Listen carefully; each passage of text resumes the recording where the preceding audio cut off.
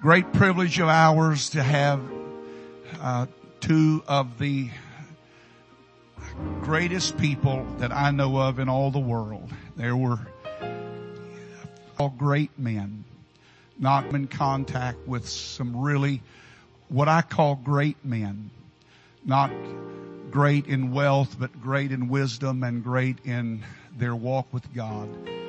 One of them has been Brother and Sister Glass. I am so grateful that they are here today. He is 89 years young, and I mean, he is young. He refuses to give up, and we're delighted. I've told him to just take his liberty. He can do whatever he wants to do. He's the elder, and we're going to respond. But I feel like the Lord has something for us today. Would you invite them here with your clap of praise and appreciation? God bless you.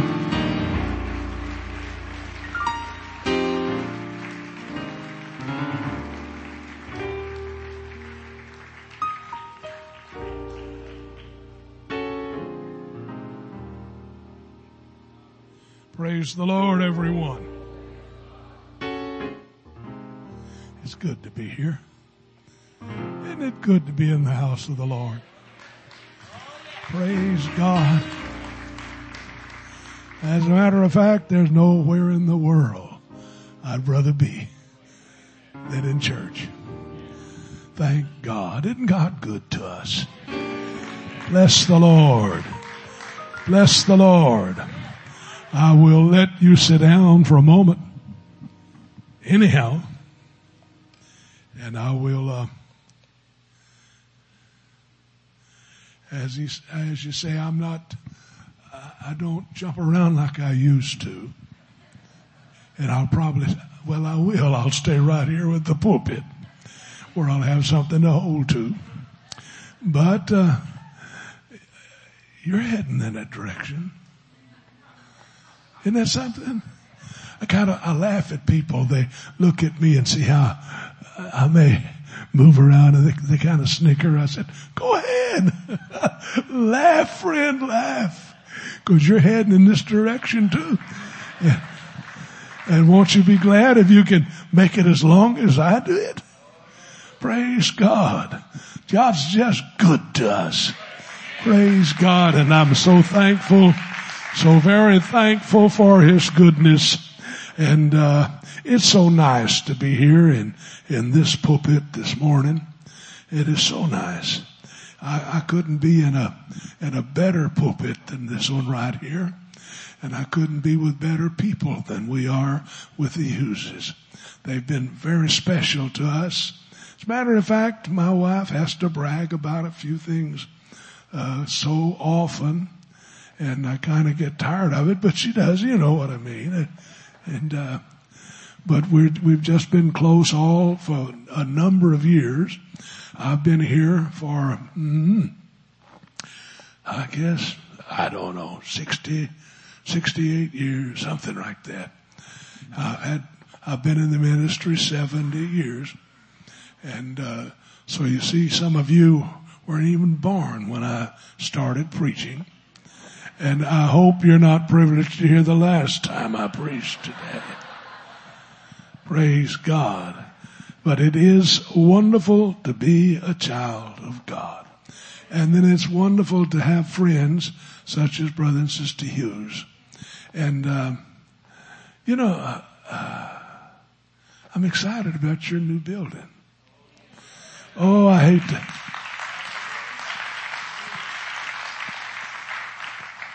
hate to see that one torn down.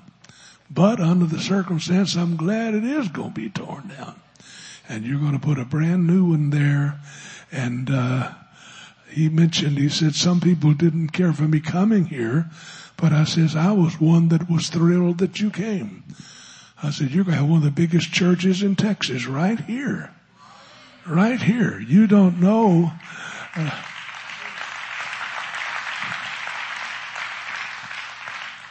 The Lord showed me years ago about this area right here. And it's going to be booming like we've never seen before. Praise God. And what you've got to do is to be sure and be faithful and live like you're supposed to. You know, because people are going to be watching you more than ever. And it's not going to be what is said from this pulpit that's going to make all the difference in the world. It's going to be what's lived in the home and what's lived in the street and what's lived in the store, what's lived on the job. That's where all the difference is going to be. And you can sit back and say, we can't grow, but stop and think, maybe you are the cause it isn't growing, you see. It's got to be you. I mean, it's got to be you. This church grows, it's got to be you. You've got to live such a life that people want to mimic you. They want to come. Praise God. And I know you are. I know you are. And I know you have such tremendous people to watch and see. If you want to know how to live, look at them. Amen. I mean, I shouldn't have to get up and preach. You do this, you do that. Oh, no. Look at me and my wife. And if we can't show how you're supposed to live, then we're in the wrong pew. That's all there is to it. So you've got a couple that will stand the test, will be true, and if you'll just be true too. Wouldn't you like to have your neighbors in here? You see? And more than ever, all you kids. Praise God. Praise God. I will try to stop rambling now, and I'm going to talk to you about what I think he told me he wanted me to talk about. But if it isn't, I'm still going to talk about what I've got right here. Open it. Your bulletin. Let me open it.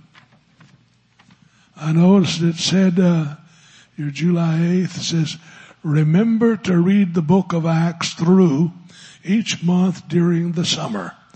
One chapter each day, and have a safe and happy summer. And you know, that's wonderful. Remember to read the book of Acts. I don't know if you realize it. I know you do, that we're still in that book. I'm living in it today. And before I even start with this, let me just mention, I was talking to the Lord not too long ago, and he showed me something that I'd never thought about. Never heard anybody mention it. But I was wondering, Lord, what's been the greatest day in the world? What's the most important day you've ever had? You ever thought of that? What's the most important day that God's ever given to earth? You see, in the beginning was the Word. In other words, in the beginning was the plan. Before God ever created a world, He had a plan.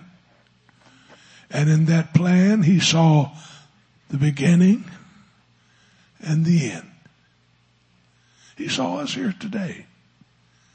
Everything between. Now, what is the greatest day from your beginning all the way to the end? What's the greatest day you've ever given the earth? Have you ever thought of that? But you know what it is? The day of Pentecost. The day of Pentecost is the greatest day God has ever given the world. You want me to prove it? What did He come for? Want me to prove it? He was a lamb slain when? From the foundation of the world. He had it all planned And everything was to funnel down right to the day of Pentecost. And then to go up from that day on unto the rapture. Praise God. Praise God. So that is how important the book of Acts is. Well, let me take my text. Matthew 16:18. I'll quote it.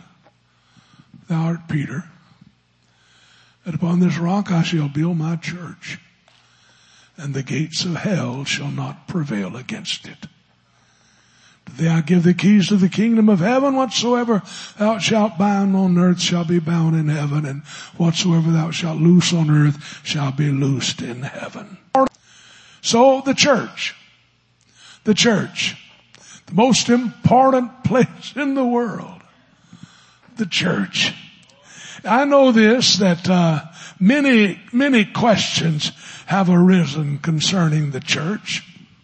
And at my age, you can imagine, and preaching this long, I've had so many people confront me about the church and ask me about it.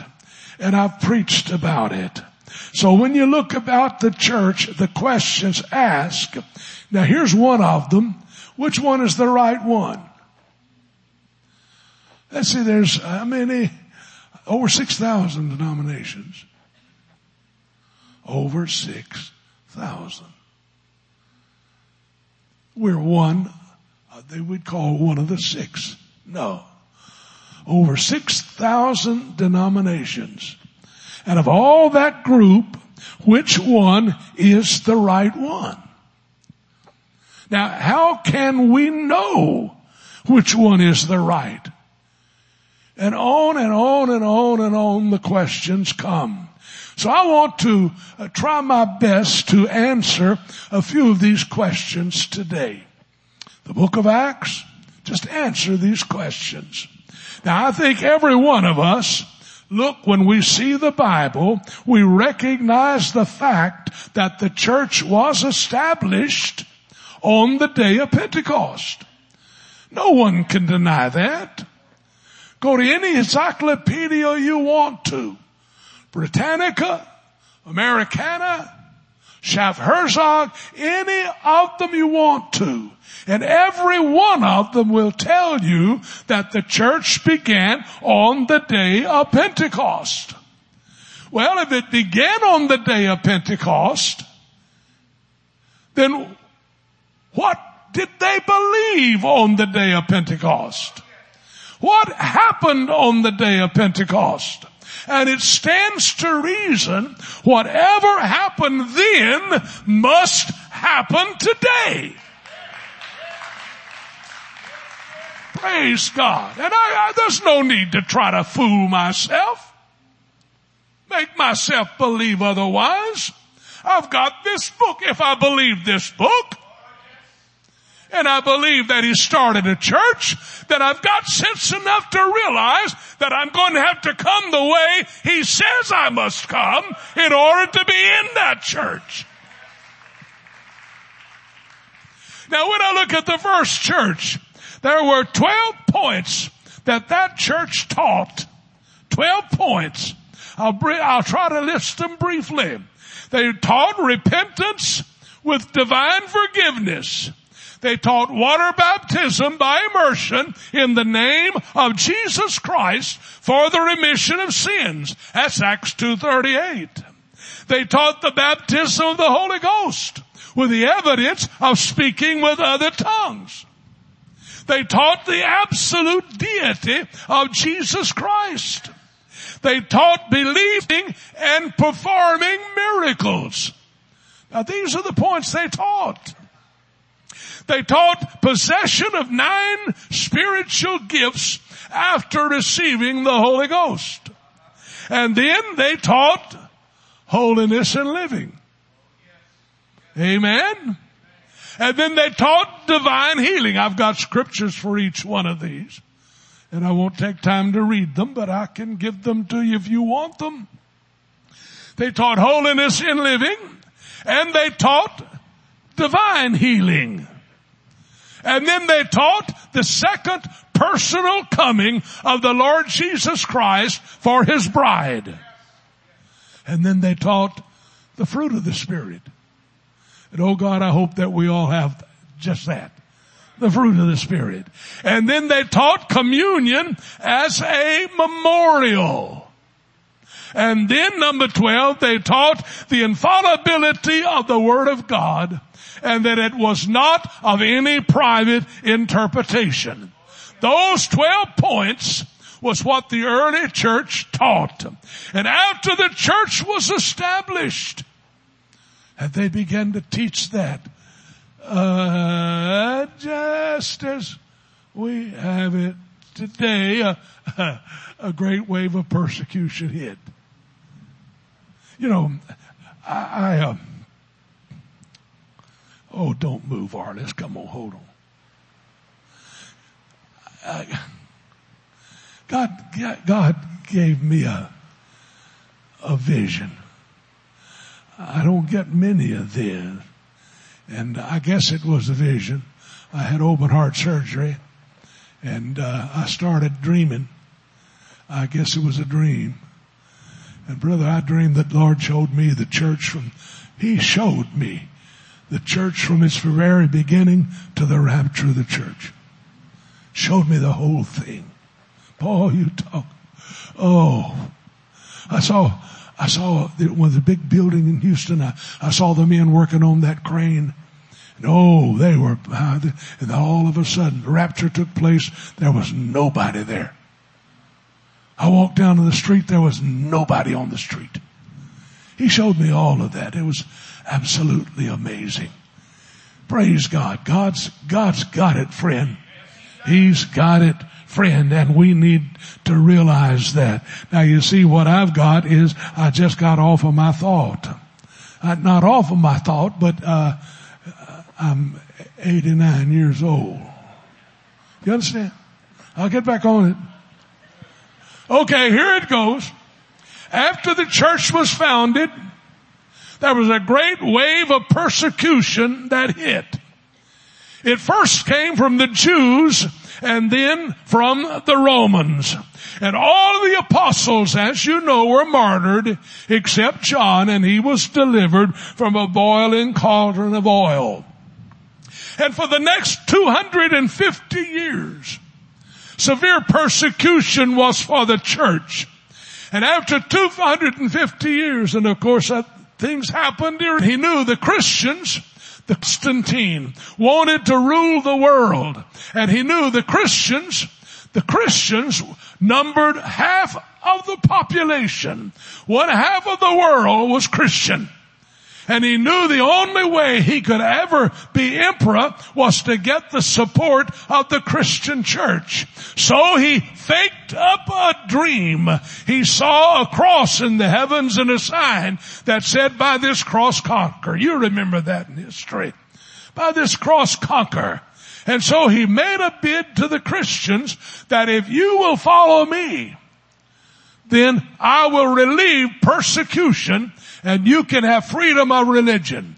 They were worshiping at that time in catacombs, tombs, wherever they could. They were worship and severe persecution. So promising that, the Christian yielded to that.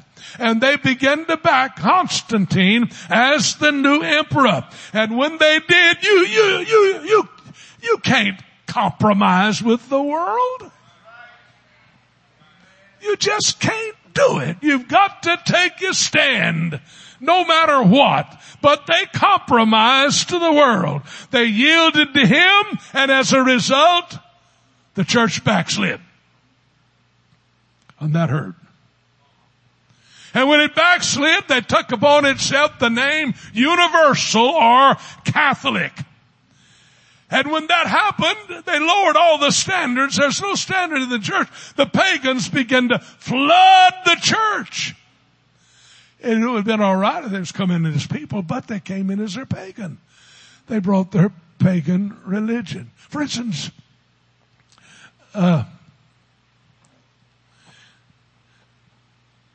They want to say, well, you're talking about God. We have a Trinity in our religion. Nimrod, Semiramis, and Tammuz, that's our Trinity. And they say, well, we have a Trinity. You do? Yes, Father, Son, and Holy Ghost. And see, that's how the Trinity actually originated. There was no such thing before this. 250 years after the resurrection. And then whenever they begin to fuss and fight about who God was, Constantine called a council meeting at Nicaea in 325 AD, and he wanted to establish the truth about Jesus. And that council was reigned over by Constantine, who had his throne set up in the chamber, and he ruled over that meeting. Constantine believed that right or might makes right. And whoever wins the fight is right. And that meeting at Nicaea was not much more than just a knock-down drag-out. They'd go and start speaking about something and about a truth of God, and someone would rise up and go and they'd start right in front. Whoever won, they were considered the champion. Oh, Brother Glass, you're making that up. I wish I was. But I'm sorry, I'm not making it up. So they began to fight. The clerics, most of those there that were church leaders, were just fresh out of paganism.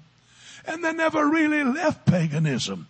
They brought that paganism right into the church. And they began to fuss with that. And finally, after they concluded that there was a Trinity doctrine.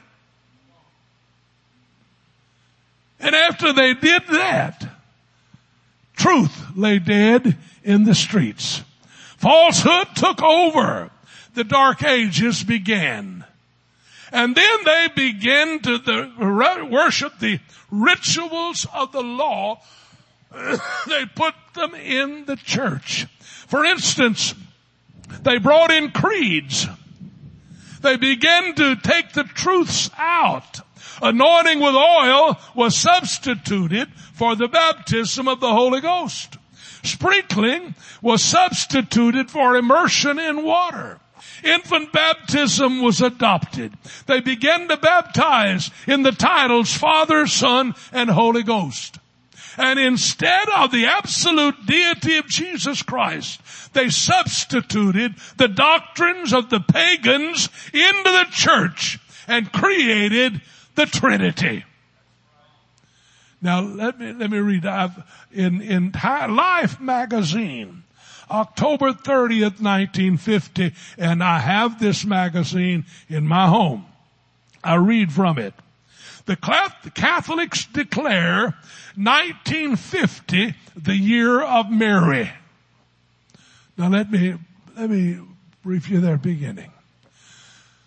The Catholics declared in 1950 that Mary died. When she died, that the angels came down and lifted her body and took it physically to heaven. And there she reigns as Queen of Heaven. Now that's in their doctrine.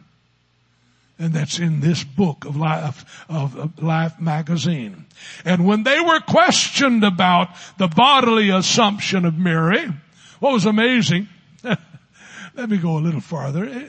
It's comical, really. Whenever Mary was dying, all the apostles were gathered around her. That is, all but one. And guess who that one was that wasn't there? Can you guess? You will when I mention it. Thomas wasn't there. Why Thomas? He's the doubting one, you know. So Thomas wasn't there. All the others were. And the angels came down and lifted the body up, and whenever Thomas came in later, they said, "Oh, Thomas, the Lord has taken Mary in a bodily form to heaven to rule and reign as Queen of Heaven." He says, "I don't believe it." I don't believe it.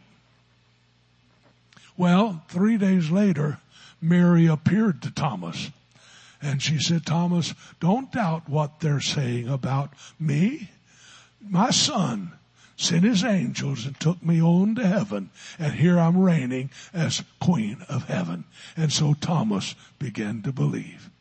Oh, Brother Glass, that's true. I mean, that's what they say. It's a lie. A lie, but that's in the Catholic doctrine. Now let me continue this book. When they were questioned about the bodily assumption of Mary into heaven, they were told the Protestants would not accept this.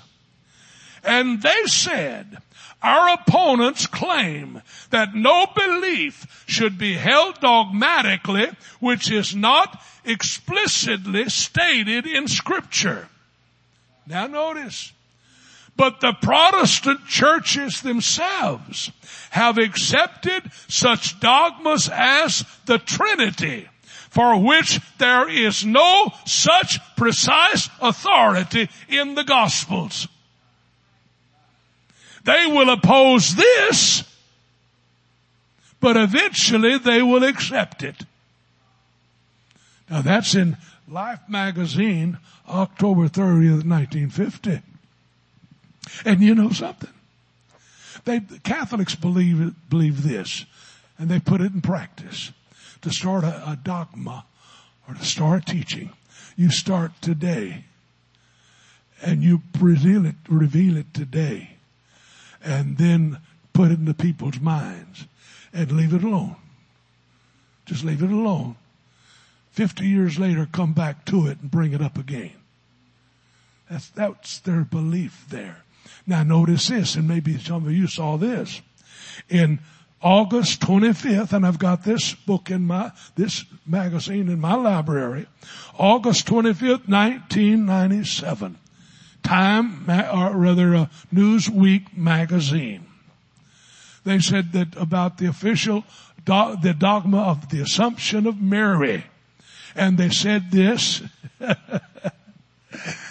it is time that we put Mary in her proper position. She is divine along with her Son. Therefore, we have a holy quartet. Father, Mother, Son, and Holy Ghost. Oh, Brother Glass, that's right. Look at the magazine. You can find it in the library. Or I'll show you mine. But I'm trying to show you what they brought into the church. And people are so gullible that they'll accept such as that. And then in 405 AD, images and saints and martyrs began to appear in the churches. At first as a memorial, then in succession, revered, adored, and worshipped. Have you questioned that? I don't think you do. You know, Catholic college. We, in St. Louis, we bought a Catholic college and converted it to Pentecostal. And they had a chapel there.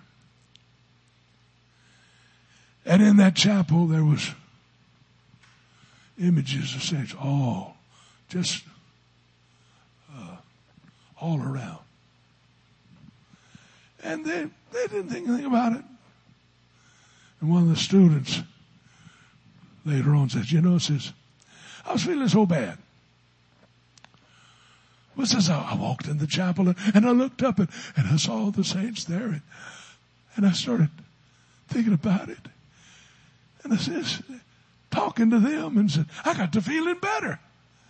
And our general superintendent says, take them out. And boy, they got rid of those statues in a real big hurry because somehow they really, if you're not careful, they'll get a hold of you.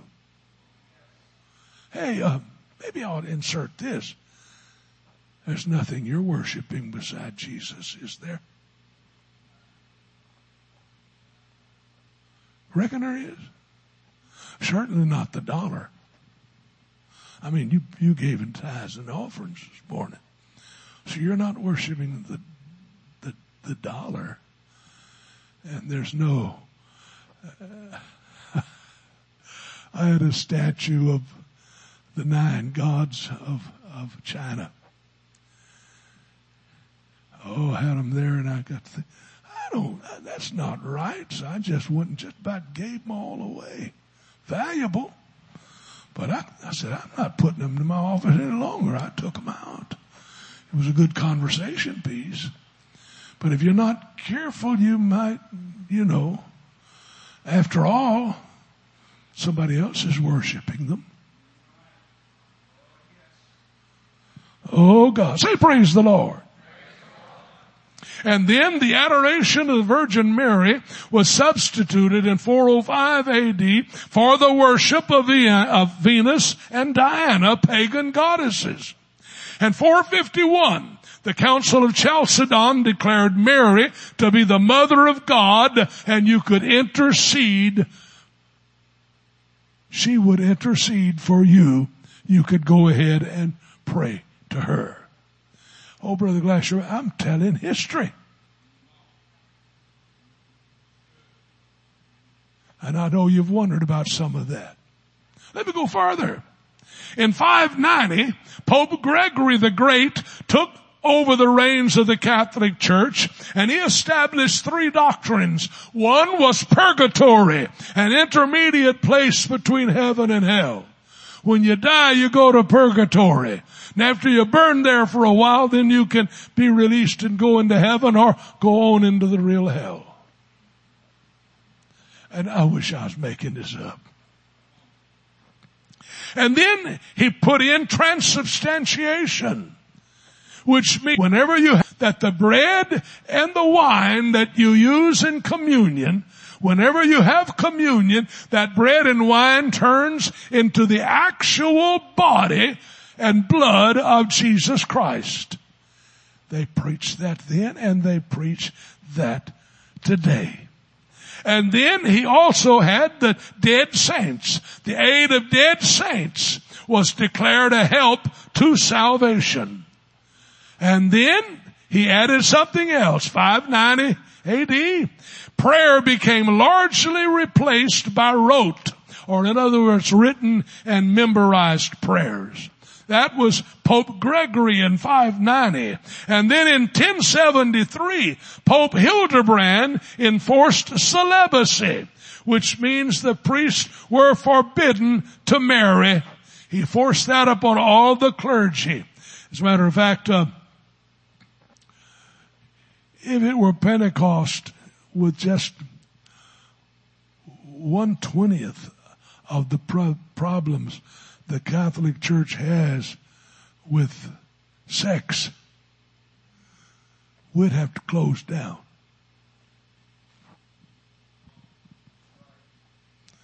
But the Catholic Church has spent literally billions of dollars paying people off that the priest ruined. And you know that's true because it's in our papers all the time. There's a big case going on in Chicago now. I think there's one in New York City going on now about priests destroying little boys and little girls. But you see, celibacy, they can't marry. And he's the one that put that in. And then in 1517, Martin Luther rebelled against the Catholic Church with his 95 reasons for the sale of indulgences being wrong. In other words, they wanted to build St. Peter's Basilica, and the best way to do it was this: go ahead and sell indulgences. And indulgence is simply this: hey, you've already repented of your sins. You paid for that. Now, why don't you go ahead and buy an indulgence and you can pay for the next sin that you're going to commit? Sounds good, doesn't it? If you give enough, you pay for all the sins you're going to commit from now on to the end of your life. Brother Glass, you're making, I'm sorry, I'm not making it up. Martin Luther, in his 95 Theses nailed to the Wittenberg church door, every one of them was against the sale of indulgences. How wrong it was that person cannot buy their way into heaven. And as a result of that, they excommunicated him. He dared question the Catholic Church.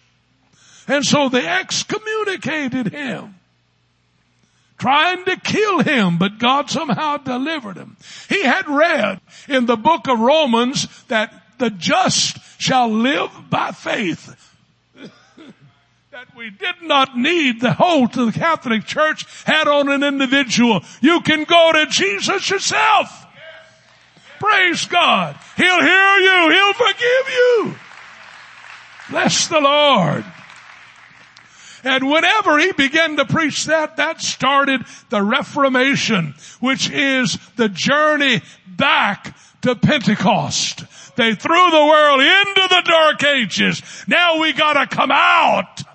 And Martin Luther started it with his Lutheran church preaching justification by faith. And then in 1536, John Calvin came forth, Presbyterian, and he said that communion is a memorial. It's not something that of transubstantiation, but it is a memorial. And that was another step out of the Catholic Church. In 1580, Robert Brown, he said the church should not be associated with the state. They should be separated. So he formed the Congregational Church. Separation of church and state. And then 1809, John Smith began to preach baptism by immersion.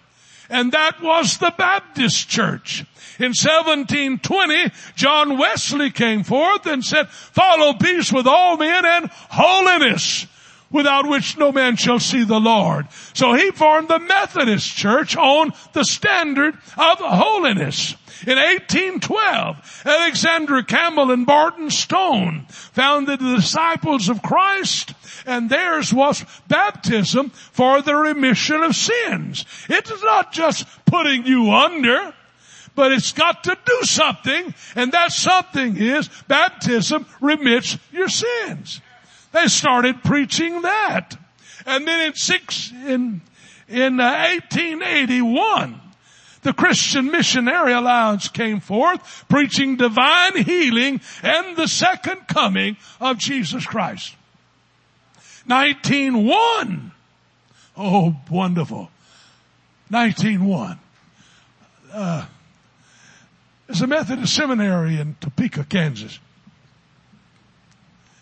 And just at Christmas holidays, they come across Acts 2:4. They were all filled with the Holy Ghost, began to speak with other tongues. They went to Brother Parham, who was the teacher, and this, what is this? What does this mean? He says, I don't know what it means. He said, it looks to me like they started speaking in a tongue and receiving the Holy Ghost. He says, I don't know. Said it's Christmas holidays, and that's the first thing we'll take up when we come back from them. And so they went on their vacation. Well, some stayed at the school and they prayed. They worked in the field. And there, January 1st, 1901, some men were in the field working, some were there praying, and them on heaven, bouncing upon each of God fell, and it was as fire from them on heaven, bouncing upon each of them, and they all started speaking with tongues. Those in the field started speaking in tongues, and they began to shout and worship and praise God. And when Parham came forth, he found out that already received the Holy Ghost, and he received the Holy Ghost. That was 1901. January 1st. And then, went on 1906. 1906, there was a train that left Houston and was going to Alvin. And Brother Foss was on that train, and a few others on it, and they were singing and praising God. And that train had to stop in Alvin because they all started speaking in tongues on that train. That train stopped and they got off and went up and down the street, praying and speaking in tongues, shouting and praising God.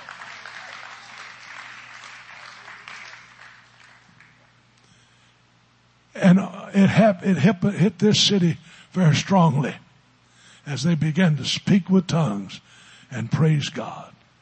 1914, my mother was in DeQuincy, Louisiana. She lived in what they call Bear, Louisiana, or Ragley today. And my mother was there. She was a Methodist, all her family Methodist. And she passed a brush arbor. And when she looked at it and heard them singing in there, and she liked the singing. So she just went in. You know what a brush arbor is, don't you? You don't? Oh, come on. Tell them what it is. They just built a frame and threw brush on top of it, for the sun, keep the sun out. And they had service there. And she heard them preaching, and the man said that they needed the Holy Ghost speaking in tongues. My mother heard that, never heard that before. And he gave the altar call. Mother rushed to the altar, and my mother received the Holy Ghost right there, speaking with tongues. She went home to her folks and told them about it, and all of them received the Holy Ghost. Found out that one of her cousin was preaching this message, and they called him, and he went to Bear, and there began to preach. Brother Benny Baggett, he went to preach there in Bear, Louisiana, and they started preaching, and I think 87, something like that, received the Holy Ghost. All my mother's folks did. And it began to spread from there. People came from everywhere to hear this message. My mother began to travel with Brother Baggett. Quite amusing. I got a letter or two that she wrote back yonder in 1915, and she said we're in Oberlin. We've been here 2 weeks. We only had 16 pray through. Please pray that we'll have a breakthrough. Well, they began to travel, but my mother began to travel and preach this wonderful, wonderful gospel in 1915. And then in 1915, November, they finished praying, and Mother sat on that old crude bench in front of the altar, and Brother Baggett came there and sat down beside her and said, Sister Allie, there's a new doctrine going around. She said, oh, what is it? They're saying that Jesus is God, and that you got to be baptized in Jesus' name. She said, what are we going to do? If it's true, we're going to accept it.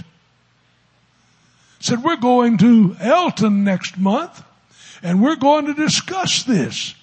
And whatever is true, we're going to find it. And so they went to Elton, Louisiana. If you are from Louisiana, you'll know that's the beginning of the Louisiana church there. Went to Elton, Louisiana, and they talked for 10 days. And then at the end of 10 days, they decided, my mother was the song leader at that Elton Bible conference. And then after 10 days of biblical study, they started to baptize. And my mother walked a quarter of a mile to the river, and it was on a Saturday. It was December 19th. She walked to the river. It was freezing cold, baptized, and walked back a quarter of a mile with wet clothes and never sniffled. That was the first baptismal service. She went home, and when she went home, she went to her mother and said, Mother, we've all been baptized wrong. You got to be baptized in the name of Jesus. Her mother says, why, that young whippersnapper. He's trying to steal all of his glory from the Father, isn't he? She said, oh, but mother, let me explain it. Jesus is the Father. Jesus is God.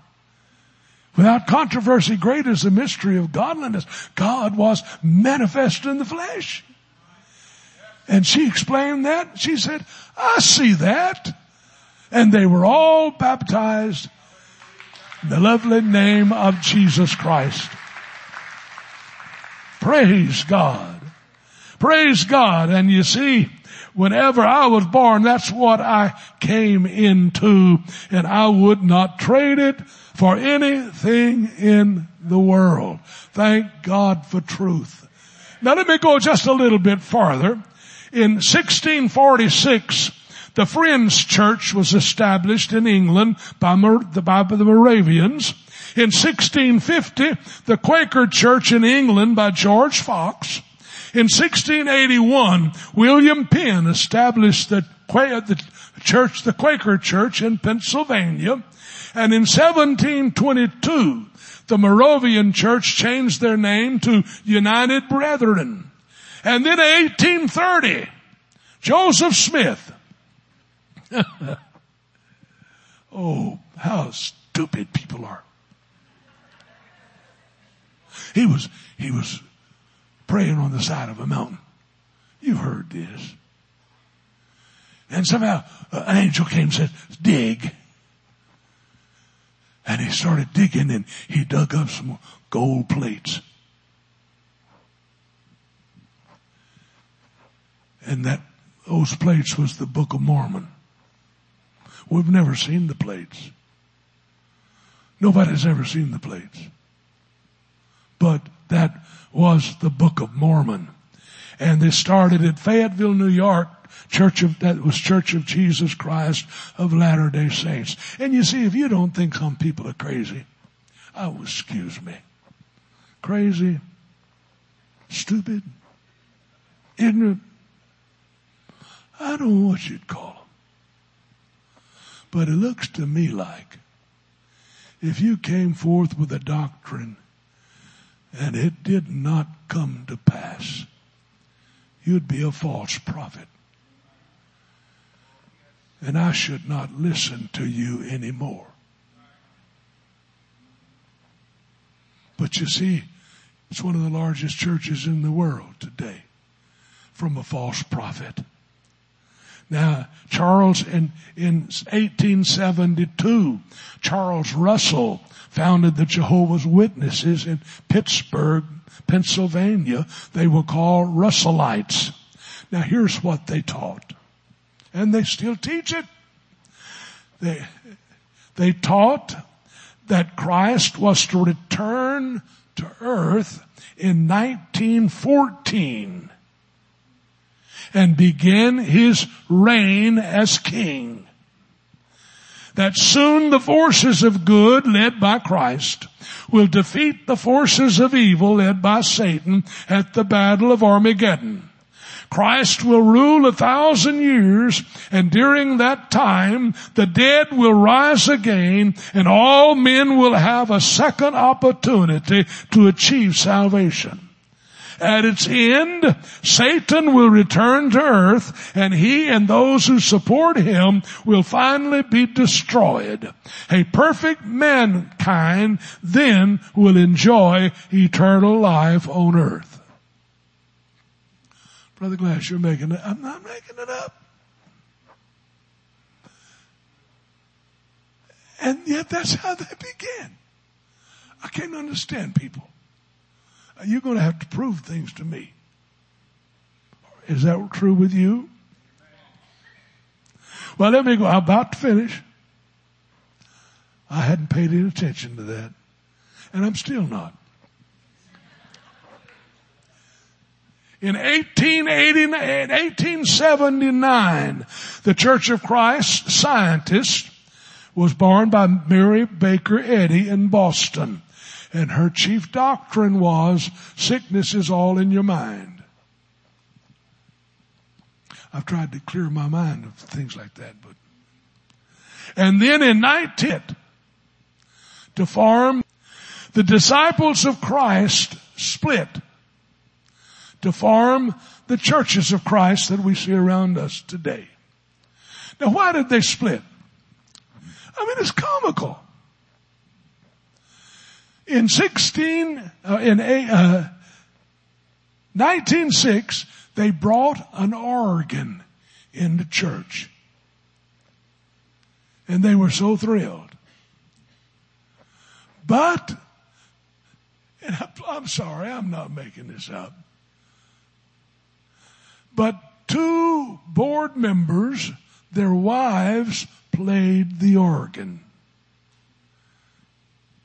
They could only have one. So they chose one to play the organ, and the other got mad and blew up and started saying, they don't belong in the church. They belong in the honky-tonks. And so she and her husband and different ones walked out of the church, the disciples of Christ, and formed the churches of Christ. And they're still non-musical. I'm sorry, that's true. It's nothing to shout about. And then let me go 2 more. In 1908, the Church of the Nazarene. It was founded at Pilot Point, Texas. A group of ministers who held to the Methodist doctrine, early doctrine of sanctification. They did not like the way the Methodist church was going. And when they didn't, they pulled out and they formed the Church of the Nazarene. And it was they believed in entire sanctification as the second work of grace. And then in 1916, they had a meeting and formed the Assemblies of God. And that's when our brethren got up. Whenever they condemned oneness, our brethren got up from that meeting and walked out, and we became 2 separates there. So that's history. But the beautiful thing is this: what happened on the day of Pentecost is to happen today. What happened on the day of Pentecost is the standard for today. You can no more get out of that than you can get out of taking the next drink of water that you need. You got to be baptized in the name of Jesus. You got to have the baptism of the Holy Ghost. And the world will never get so modern that this won't be true. It happened then, it happened to me. And it'll happen to you. Would you stand? Pastor, would you please come? I'm sorry if I took too long. No, I'm not sorry. I did what you told me to. Take my time. Thank you, Jesus. Let's give the Lord a hand clap of praise right now. Right here. Hallelujah, hallelujah, hallelujah. Just stay right here with me just a moment. You know, this is what I grew up with. This is what I heard as a child.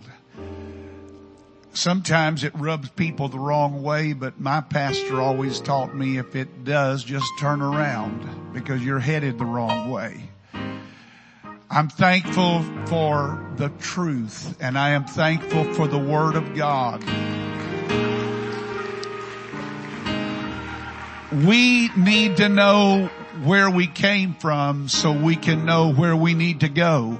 And if we don't know where we came from, we're going to be lost as a goose in a hailstorm.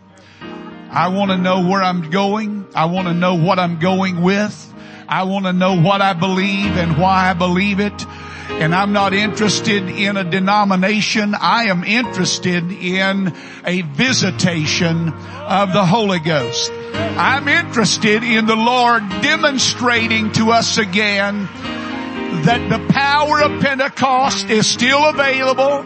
It's still for us. It's still here. It's still ours. And I'm grateful for men like this that have blazed the trail. We were talking last night. He was chaplain in the military for a number of years. And the Lord used him mightily. Hundreds and hundreds of people overseas that were baptized in Jesus' name and received the Holy Ghost and were taught the apostolic truth. He had generals that opposed him, and men like this that had the courage to tell a general no. You don't usually do that. But a general gave him a verbal order to quit preaching this. And he said, no, I will not. And Brother Glass could tell you the details tonight, but by the time it was all said and done, he just dismissed him and told him to go on his way, and he's still preaching that same wonderful message. Oh, thank you, Jesus. Thank you, Jesus. Hallelujah. Brother Glass, I know you preach, but I want you to pray for this church. Would you do that before we leave here today? Praise God. Father God, we love you. Oh, it's our privilege and our honor and our pleasure to be in your church. Thank you for it. Thank you for it. Thank you for the Holy Ghost. Thank you for the truth of who you are. Thank you for all the blessings you bestowed upon us. Oh God, we're where we want to be, Lord. Oh God, we want you to touch us. We want you to keep your hand upon us. We want this truth to be embedded in every heart. And those who do not know you today, may they realize this morning that they need to surrender, and it will be the greatest moment of their lives to do so. Touch them, Lord. Bless each one here. Save us, Lord. Save us, Lord. Save us, Lord. We love you. We love you. We praise you. That wonderful name of Jesus. Thank you, Jesus. Thank you, Jesus.